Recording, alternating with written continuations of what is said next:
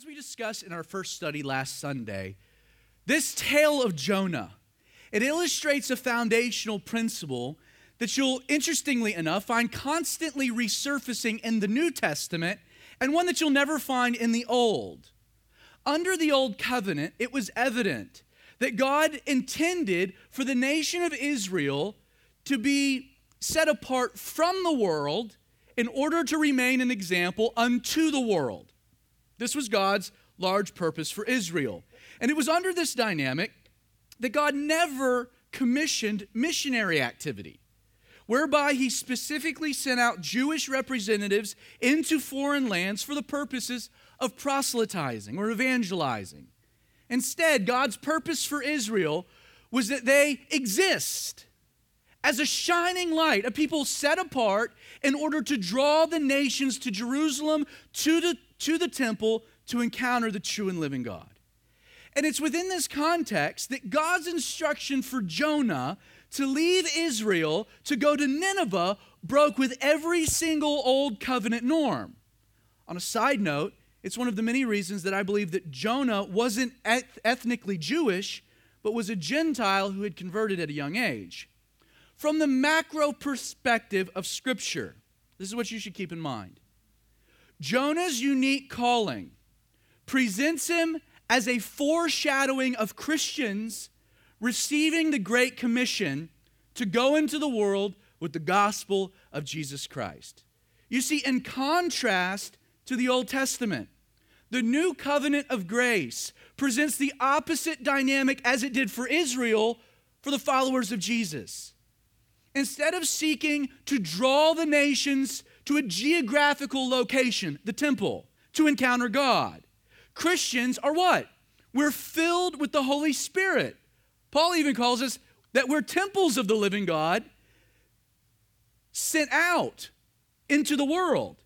But keep in mind, it is, in the New Covenant model, a complete and total reversal of the Old Covenant. As opposed to one ethnic group, the Jews, being a beacon unto the world, the book of Acts describes individuals from all nations being filled with the light of God, only to then be sent out by Jesus into the world for the purposes of shining that light into the darkness. It really is amazing to consider. But the story of Jonah illustrates the missional nature of the new covenant. Some 750 years before the birth of Jesus. You need to know, right from the beginning here, that it's not enough that we're called to be the recipients of God's love and grace. You and I, Christians, we have been called and commissioned by Jesus to arise and go out into the world in order to be a conduit of the very love and grace we've received. You see, believers are not called to be static. We're called to be active. In Matthew chapter 28, we have recorded the Great Commission. We're told that Jesus came and spoke to his disciples and said, "All authority has been given unto me in heaven and on earth.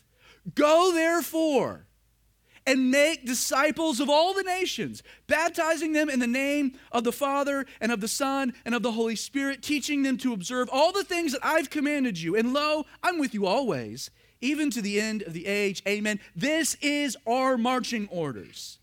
And it's with that in mind that I want to start again by looking at Jonah's calling. Verse 1 of Jonah 1.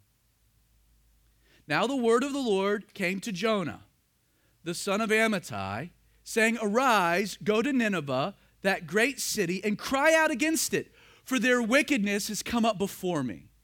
As we noted last Sunday, the book of Jonah opens with the prophet facing a serious decision.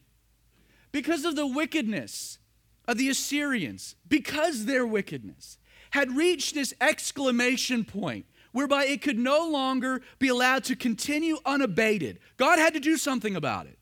We're told that the word of the Lord came to Jonah with a very specific set of commands, 3 in particular. First, Jonah was to arise. Then he was to go to Nineveh. And then finally, upon his arrival, he was to cry out against their wickedness. In Jonah 3, verse 4, the prophet will later deliver a very simple message to the Assyrians. Yet 40 days, and Nineveh shall be overthrown. Now, from the context that we're given, it appears that the situation in the Assyrian capital of Nineveh had reached such a tipping point that God wanted Jonah to go and to issue to these wicked people an ultimatum. Either they repent of their sin, or they would face a certain judgment. It's interesting to me, and it's really another example of God's grace, that God would even care enough of these wicked Assyrians to provide them an option. That unlike Sodom and Gomorrah, he didn't just destroy them, but God in his love for these people, in spite of their wickedness, picked a prophet to send. It's amazing.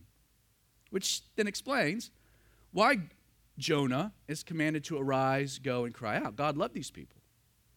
In the original language, this directive, arise, the word itself is so strong in the Hebrew, it's actually hostile. It's like you would kind of translate as get up.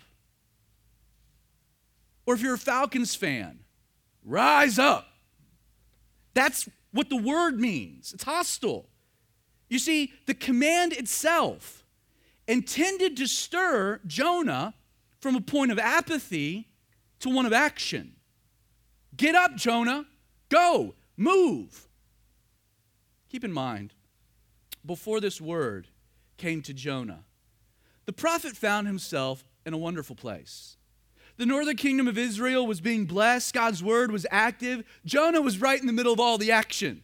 He had prophesied of Israel's victory. His words had come true. Jonah was a rock star, man, in Israel. He was loved. He was appreciated by the people. They respected him. He even had the ear of the king. Ministry for Jonah was good. You see, the last thing Jonah wanted to do was leave Israel, especially for Nineveh. He was comfortable. Things were easy. Life was on cruise control. Yet what God was commanding him to do threw everything in his life into chaos. The very command, it placed his future into an uncertainty. You see, ultimately God's command here was challenging the lordship of Jonah's life. Was Jonah's service to God as a prophet absolute? Or was his service contingent upon how it would benefit himself? Was he really all in? As we've already noted, God knew that what he was asking of Jonah would be met with an understandable measure of resistance, which was the foundational purpose of the command. Don't forget, the story in its essence, it's not about a fish, it's not even about Nineveh. It's about God and Jonah. See, aside from the fact that Jonah would possess a natural fear, and going to this particular group of people with such a radical word, they were brutal. He would be justified to be scared. But God knew the very possibility of mission success, the Ninevites repenting and being saved, that even possibility would challenge Jonah to his very core. See, the idea that God would even consider demonstrating grace to the wicked Ninevites, it challenged the prophet on several levels. Beyond the spiritual prejudice driven by his religious moralism, the extreme nature of God's grace would challenge Jonah's racial bigotry, as well as the justifiable animus and hatred that he held towards the Ninevites. Yet you should also keep in mind that such a command at its core was designed to challenge the very essence of Jonah the prophet, his relationship with God. J. Allen Blair rightly observed that every believer is plagued constantly by the enemy of self. And Jonah was no exception. The decision to obey this command, for Jonah to heed the words, to arise, to go, to be obedient, the command to obey this instruction, it would require of Jonah absolute surrender. Absolute. Jonah would have to submit his will to God's. He would have to submit his future to the sovereign purposes of God. Heading to Nineveh would require a measure of faith and trust that Jonah, at this point in his walk with God, had never had to experience. This would take him into uncharted territories. God's command. It left Jonah with a choice. He could lay aside his religious pride, repent of his racism, let go of his hurt, die to himself in order that he could become the conduit of love and grace to the Ninevites God desired. Or he could reject his mission, remain his own God, refuse to submit. Once again, before we look at Jonah's decision, and in light of the fact that this story illustrates the missional aspects of the new covenant we're under, it's important before we move forward that we just place this into our own context. Understand, there is a reason that we call it the Great Commission and not the Great Suggestion. Christians, you and I, we have not been saved by Jesus and liberated from sin to remain idle, but to be mobile.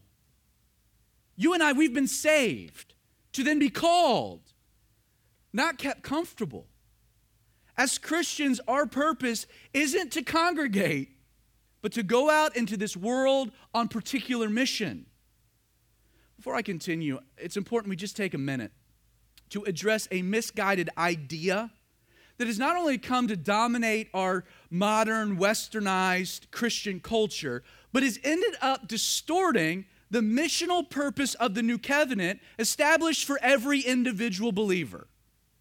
Tragically, many Christians have come to falsely see their mission in this world as being church-centric as opposed to believer-driven. What I mean by that is that many had come to see the corporate church in place of the individual believer as being the vehicle by which we're to reach the lost and fulfill the Great Commission Jesus has given.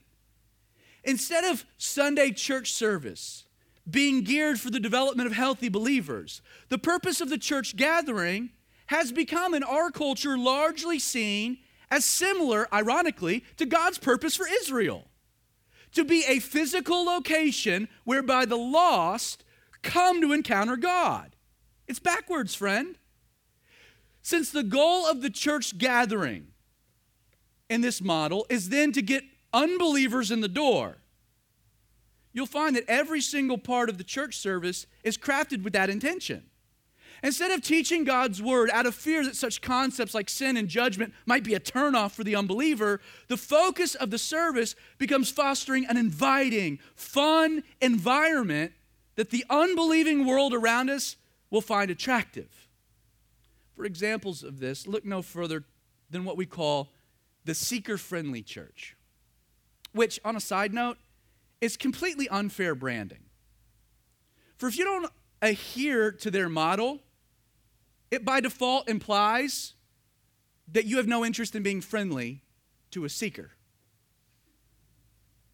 Kind of cornered the market. You see, the truth is that instead of the seeker-friendly church, it should be called the seeker-focused church. In actuality, such models, without naming names, even boast this, quote, of being church for the unchurched. And while I'm not advocating this morning that the church gathering can't be or shouldn't be in appropriate moments evangelistic, should be, or that church shouldn't be the kind of place that's welcoming to the weary, to the brokenhearted. Sadly, what we find, though, in the seeker-friendly or focus model is an old covenant mentality that fosters two unintended consequences. First, such a notion that it is the purpose of the church gathering to evangelize, this is what it does. It naturally downplays the responsibility of the individual Christian from going out into the world on mission.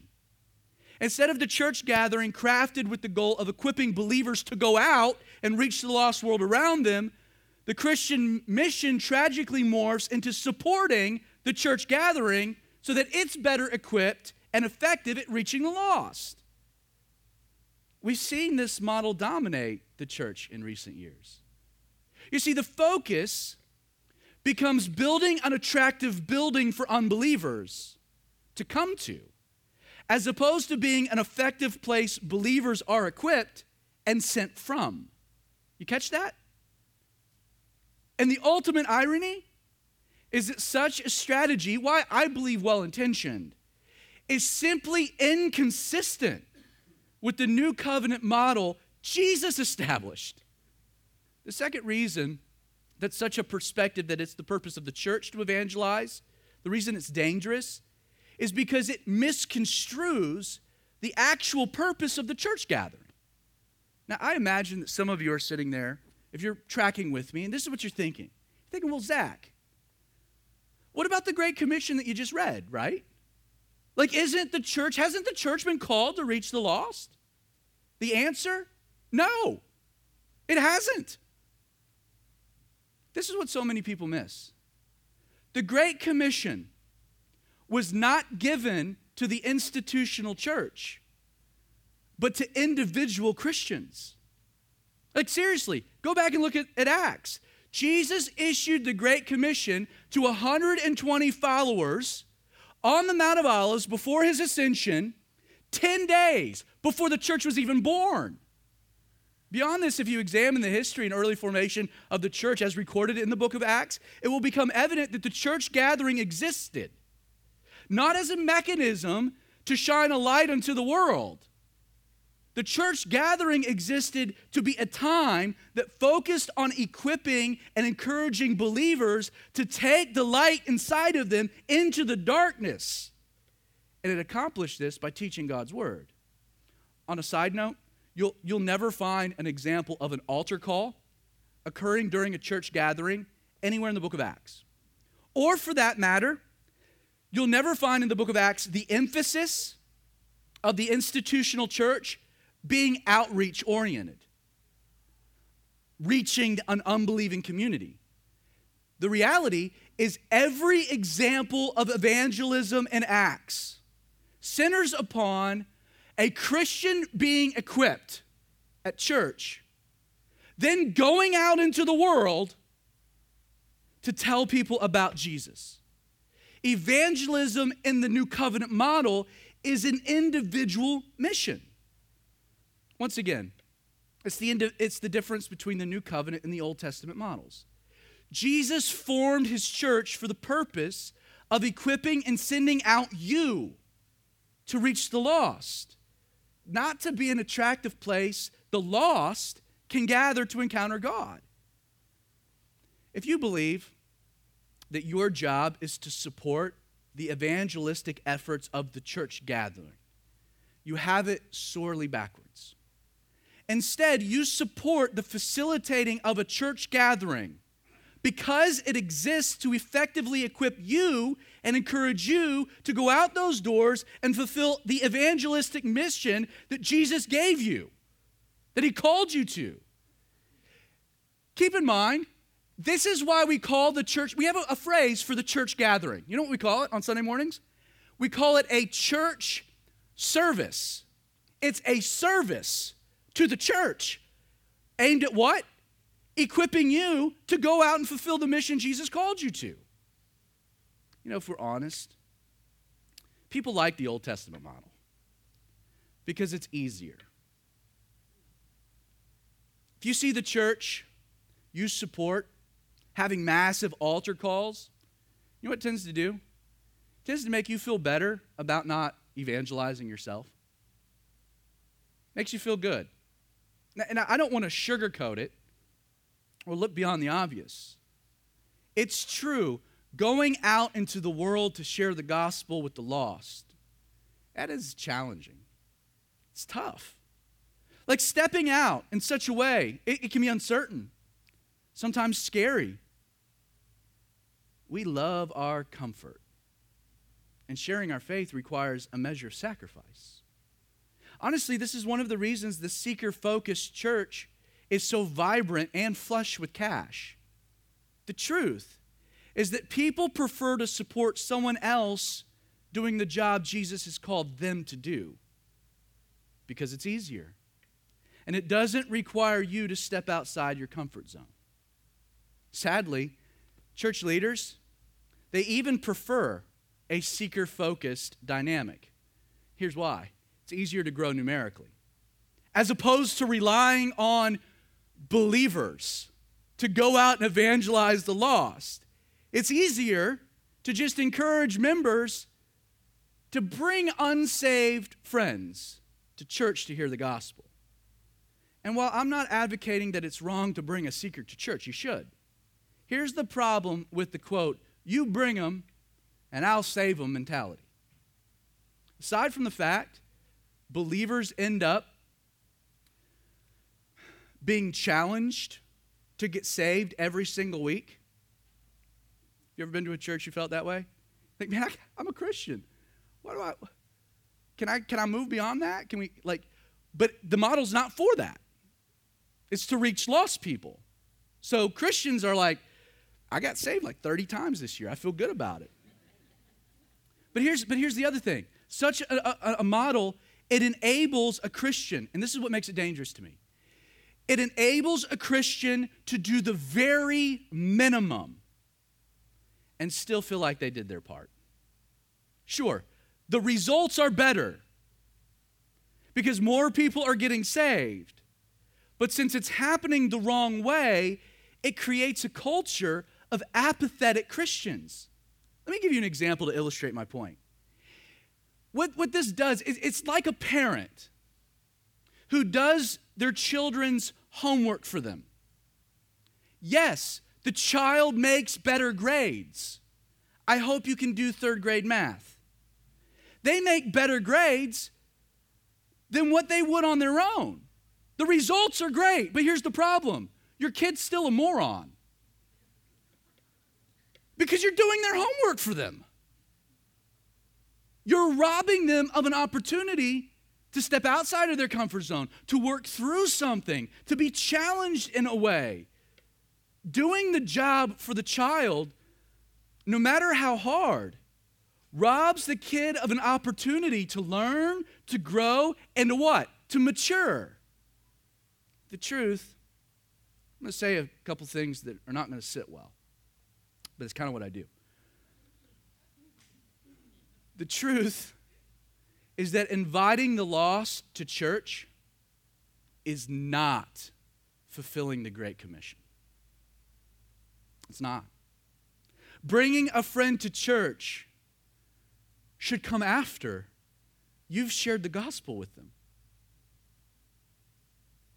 Where you told someone, a friend or a coworker, the amazing grace of God, where you just shared a story of how you were lost but you're found, how you were mired in guilt and condemnation but you're set free, you're liberated. It's just a story, yours. You should be able to share it. I was recently asked why we never give an altar call at Calvary 316. My answer was simple. That's not my purpose as your pastor. And it isn't the purpose of our church gathering or our church service. Now, though I personally possess a deep passion to reach the lost world around me with the gospel, and if you know me at all, you know I'm actively involved in individual mission in my world. But that's my job as a believer.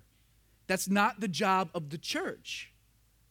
The church gathering, from a biblical angle, should be believer-focused, not seeker-focused. If for no other reason than this, that's how Jesus created her to be.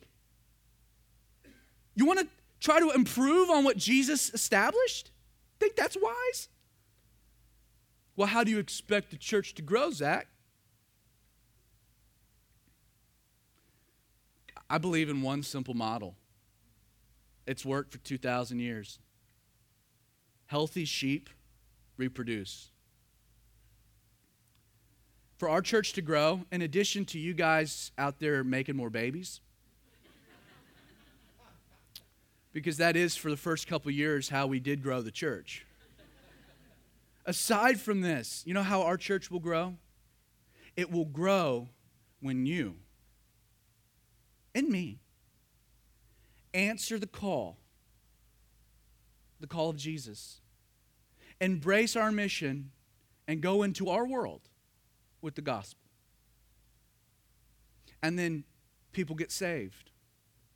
And you want to see them grow and equipped. You know the place for that, right? Now, I don't mean to put a guilt trip on anyone. I really don't. But I want you to be honest for a minute. When was the last time you told someone about Jesus? When was the last time you did that? Or at a minimum, told your story? Like, when was the last time you led someone in a prayer to receive Jesus? Have you ever? You see, it's not my job to be a light in your world. It's your job. And I don't want to give you an easy way out by doing it for you. Christian, Jesus comes to you and I, and he comes with the exact command he gave Jonah. Arise. Move out of apathy to action. Arise. Rise up and go. And you know, that command, it challenges us the same way it did Jonah, doesn't it? You see, as we turn our attention to Jonah's response, let me just personalize it. As we move forward, personalize it all.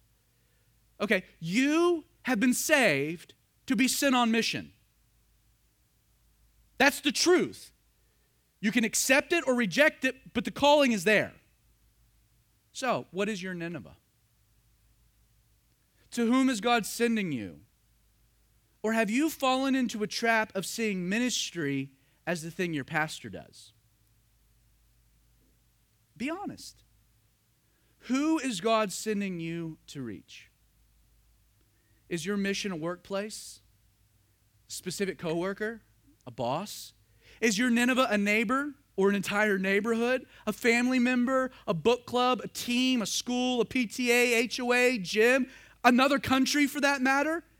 A foreign one like New York or California? Like, what Nineveh has God called you and sent you to bring his message of grace to? And if you don't know, friend, pray that God would make that clear.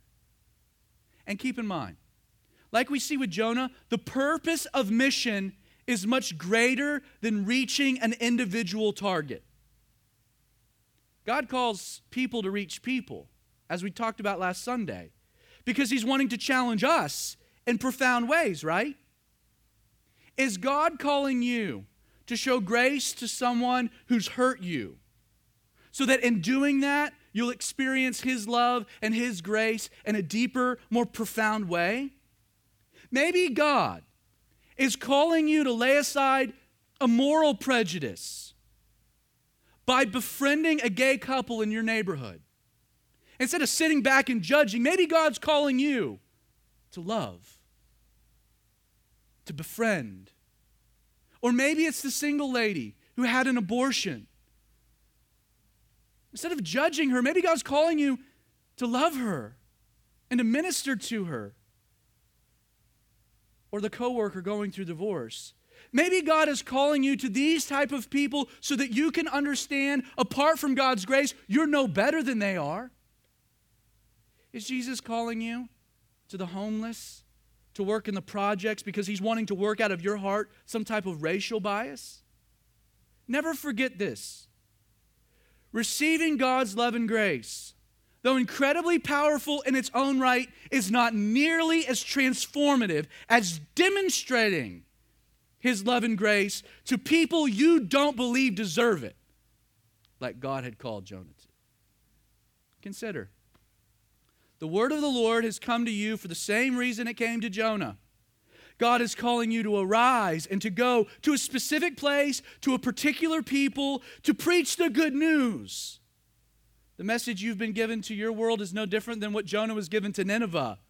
While sin will result in a certain judgment. God desires repentance and salvation much more. Go with that message. Verse 3.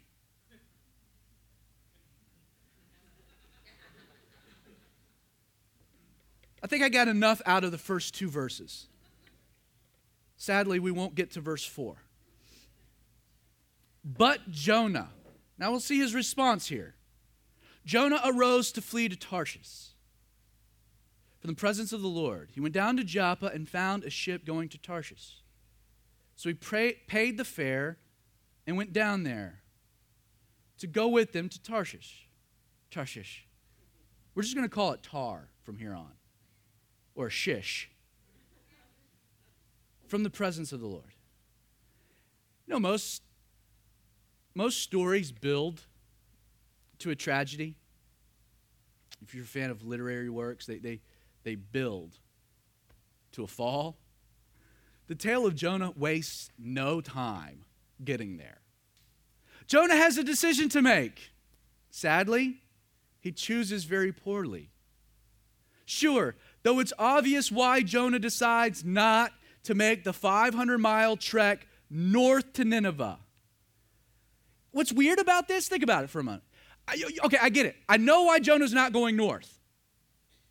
But have you ever stepped back and thought the decision to then head 2,000 miles west to the other end of the planet is kind of bizarre? Like the very fact he chooses to flee to Tar. It's a twist in the story, admittedly. Like what demands Jonah go anywhere? Like couldn't he have just stayed in Israel? Like why does Jonah feel the inescapable need to move when he doesn't have to? I think there are two reasons Jonah decides to flee to Tar. First, Jonah's compulsion to flee, it manifested, most interestingly, as a natural reaction to the word of the Lord. In Isaiah 55, God gives us a truth of his word. And it's that his word never returns void. It goes out and it returns. It does something, always. Like this means that the power contained in the word of God will always spawn some kind of action. It's interesting that God's word always yields what it intends in the amoral natural world. In Genesis 1, God said, let there be light, and what? There was light. He commanded the waters to divide. They divided accordingly. We even see creation submit to the words of Jesus.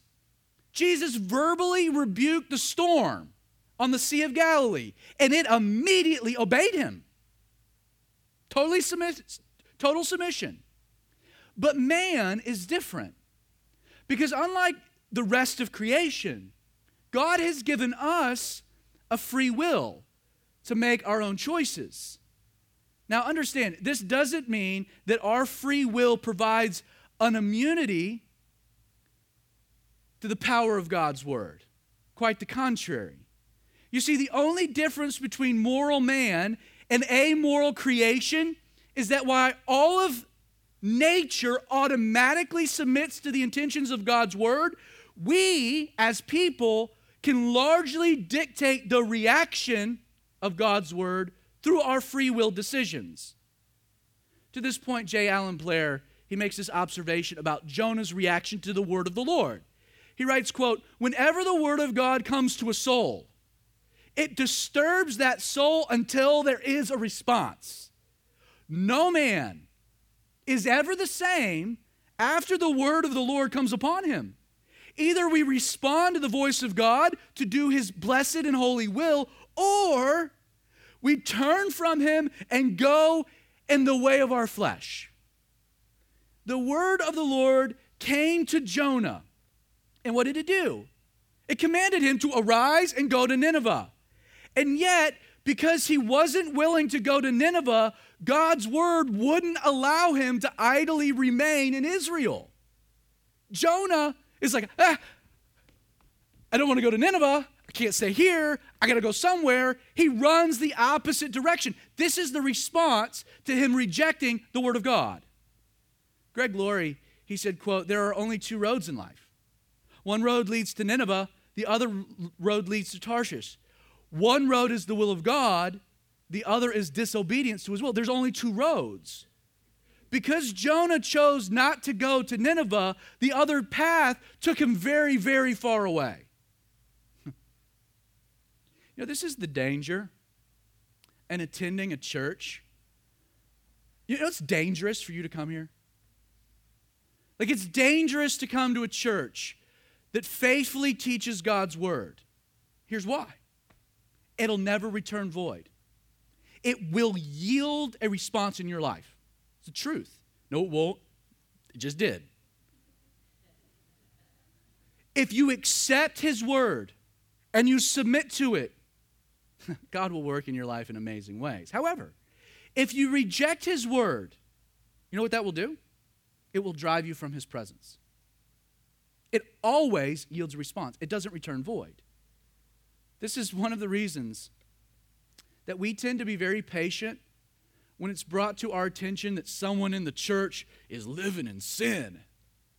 Okay. Hey, do you know so-and-so? They're living together and they're not married? Oh, that's interesting. I don't have to deal with it. Because one of two things always happens.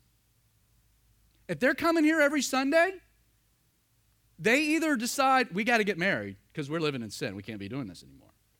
It's what God's word does. Like, we just can't do it. Or they leave because it's pricked their conscience. We don't have to do anything about it. Guess what? God does something about it through his word. The second reason that Jonah fled to Tarshish, it's evident from our text. Look back. But Jonah arose to flee. Why? He wanted to flee from the presence of the Lord. You know, to his credit, Jonah at least understood his refusal to submit to the will of God. His refusal to answer the call did carry with it a profound effect on his relationship with the Lord. Like, Jonah knew that the status quo changed. Like, he knew that his rebellion, that his rejection of God's command to go to Nineveh would have a serious consequence in his own life. Jonah knew there was no way he could have it both ways. There's no way he could refuse God's command and remain in fellowship with the Lord. It couldn't happen. Now keep in mind, the idea behind Jonah fleeing from the presence of the Lord, it doesn't mean that he honestly believed he could escape God. He's a prophet. He knows that God is omnipresent, that God is everywhere. Instead, the idea behind this phrase is that Jonah was making a willful decision to break fellowship with the Lord. Like, in the Hebrew, the word we have presence, it can be translated face, that he wanted to flee from the face of the Lord. It's really radical. But what this means is that Jonah found the very notion that God would forgive the Ninevites if they repented so appalling that he no longer wants to be associated with God. He doesn't argue with the Lord, does he? He doesn't lobby God to reconsider. Jonah mounts no defense. The way the scene is set is that Jonah has now learned in verses 1 and 2 something about God he can no longer tolerate. Jonah heads to Tarshish because he doesn't want to be in Israel. Leaving for the other side of the world was Jonah's ways of breaking ties. He is, in verse 3, renouncing his religion. He's rejecting his God. He's departing from his people. He is resigning from the position of prophet. The extreme nature of God's grace was simply more than Jonah could handle. What God commanded, said of God, what it said of God was so disturbing that Jonah's like, I don't want anything to do with you, God, anymore. Jonah is choosing to hate God if the only other option included loving the Assyrians. It's provocative. But Jonah is willing to be eternally damned if it meant Nineveh would be destroyed. You know, I know in light of the harshness of this idea that what I'm saying or what I'm actually about to say about Jonah, it might come across strange. But there's an aspect to Jonah I can at least respect. Just being honest. He's filled with hate. It's terrible. It's a bad decision, but I get it. I can understand it. See, Jonah knew he had to be consistent. As it pertained to God, it was either or, never both and. Jonah knew he was either all in or he was all the way out. Jonah knew that there was no gray area. You know, it's sad that Jonah refused to submit to the will of God. It's tragic he resisted God's call. It's even offensive, his hatred for the Ninevites, that it ran so deep he would rather reject the very grace he had been given if it meant he didn't have to demonstrate that grace to someone else. And yet, of all the things you can say of Jonah, there's one thing you can't say of him. You can't call Jonah a hypocrite. You can't. Personally, I'm convinced that the worst thing Jonah could have done after rejecting the call of God was remain a prophet in Israel. I think that would have had worse effects than him running. In such a scenario, Jonah, if he had remained, he would have been a hypocrite, right? He would have been a hypocrite. Remaining in Israel, it wouldn't have changed the reality that his heart had left. It's just his feet didn't follow. He was very far away from the presence of the Lord. Please understand, there is only one person that God can't reach, and it's the hypocrite. And here's why. If you aren't willing to be honest, then how can the truth ever set you free? I believe the reason that God, as we'll see next Sunday, pursues Jonah boils down to the fact that Jonah's willing to be honest. He's even willing to accept the consequences. What was good for Jonah was the fact that his feet did take him where his heart wanted to go, but catch this, there was still a loving and gracious God right hot on his tail. In closing, there's one more point I want to make. And it relates to an idea we introduced last Sunday as it pertains to Jesus being a greater Jonah. Not my words, Jesus's. I've mentioned this before, but Jonah's hatred for the Assyrians was in some ways justified. They were deplorable. They were wicked. They were vile. It's likely their barbarity had even hurt Jonah personally. As a kid living in an area subject to random attacks, Jonah had seen firsthand the savage nature of the Ninevites. Men filleted, decapitated, women raped and mutilated. Jonah refused to go to Nineveh because deep down he wanted them to be judged. He wanted them to get what they deserved. Jonah craved justice. He longed for vengeance. This is why the very possibility that God would instead grant mercy and demonstrate grace was more than he could stomach. Ultimately, Jonah rejected God because he believed God's grace, it wasn't just or fair. And if we're honest, though we can sympathize to a measure with Jonah's perspective, you know, Jesus can as well. Think about it. Consider that God's command of Jesus, as well as the essence of his message, almost identical to Jonah. Jesus was sent to earth with a message of what? Repentance in place of judgment, just as Jonah had been called to go to Nineveh. Furthermore, if you think about it, Jesus, he could have used all the same justifications that Jonah had used in refusing his mission to earth, couldn't he? Jesus could be like, humanity's deplorable. They're wicked, they're vile. Man, they're capable of all kinds of wickedness. Jesus would have been just if he had desired judgment, vengeance, justice. Honestly, it's what fallen, sinful man deserves. And yet, Jesus is a greater Jonah. Because while Jonah rejected his calling, Jesus willingly accepted his. Unlike the attitude we see in Jonah, Jesus had a deeper longing to see men saved and judged. Jesus preferred the demonstration of God's grace in place of his wrath. Like Jonah, Jesus had a decision to make. Jesus could have allowed his hurt, like Jonah, to taint his perspective, but he didn't. God said to Jesus as he commanded Jonah, "Arise and go." And what makes Jesus greater than Jonah is that he accepted his call and he came. While Jonah refused to lay aside his wicked prejudices, Jesus willingly laid aside his heavenly glory to come to us. While Jonah was consumed with his hurt and his hate, Jesus was more interested, instead of harboring these things, demonstrating God's love and forgiveness. While Jonah ran from the will of God, Jesus willingly submitted himself to the will of his Father, even to the point of death. While Jonah was unwilling to let go of his moral pride, Jesus humbly endured the humiliation of a Roman cross. He became sin, who knew no sin, for us. While Jonah wanted to see the Ninevites judged by God, Jesus desired and desires that all sinful man might be saved. Jonah refused his calling. Jesus accepted his. Jonah ran to Joppa. Jesus hurried to Jerusalem. Jonah boarded a boat. Jesus was nailed to a cross.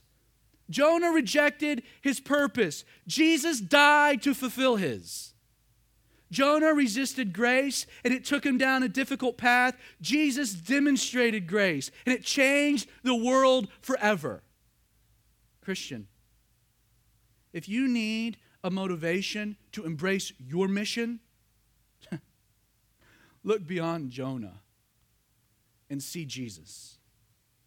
There is a lost world around you in desperate need of the grace that you've experienced, that you know of. The world doesn't need more Jonahs resisting their heavenly calling, looking their religious noses down on all these wicked people. What the world needs are Christians willing to go out and be a conduit of his grace and love. Always remember, while the person closing their fist to God's grace will find it impossible to share anything with the world around them other than hate, it is the open hand to God's grace that will be more than willing to then share that grace with those around them. That is what you have been called to. You can resist grace and it will yield effects, or you can accept it and be an instrument of change. Father, Lord, we just let that settle.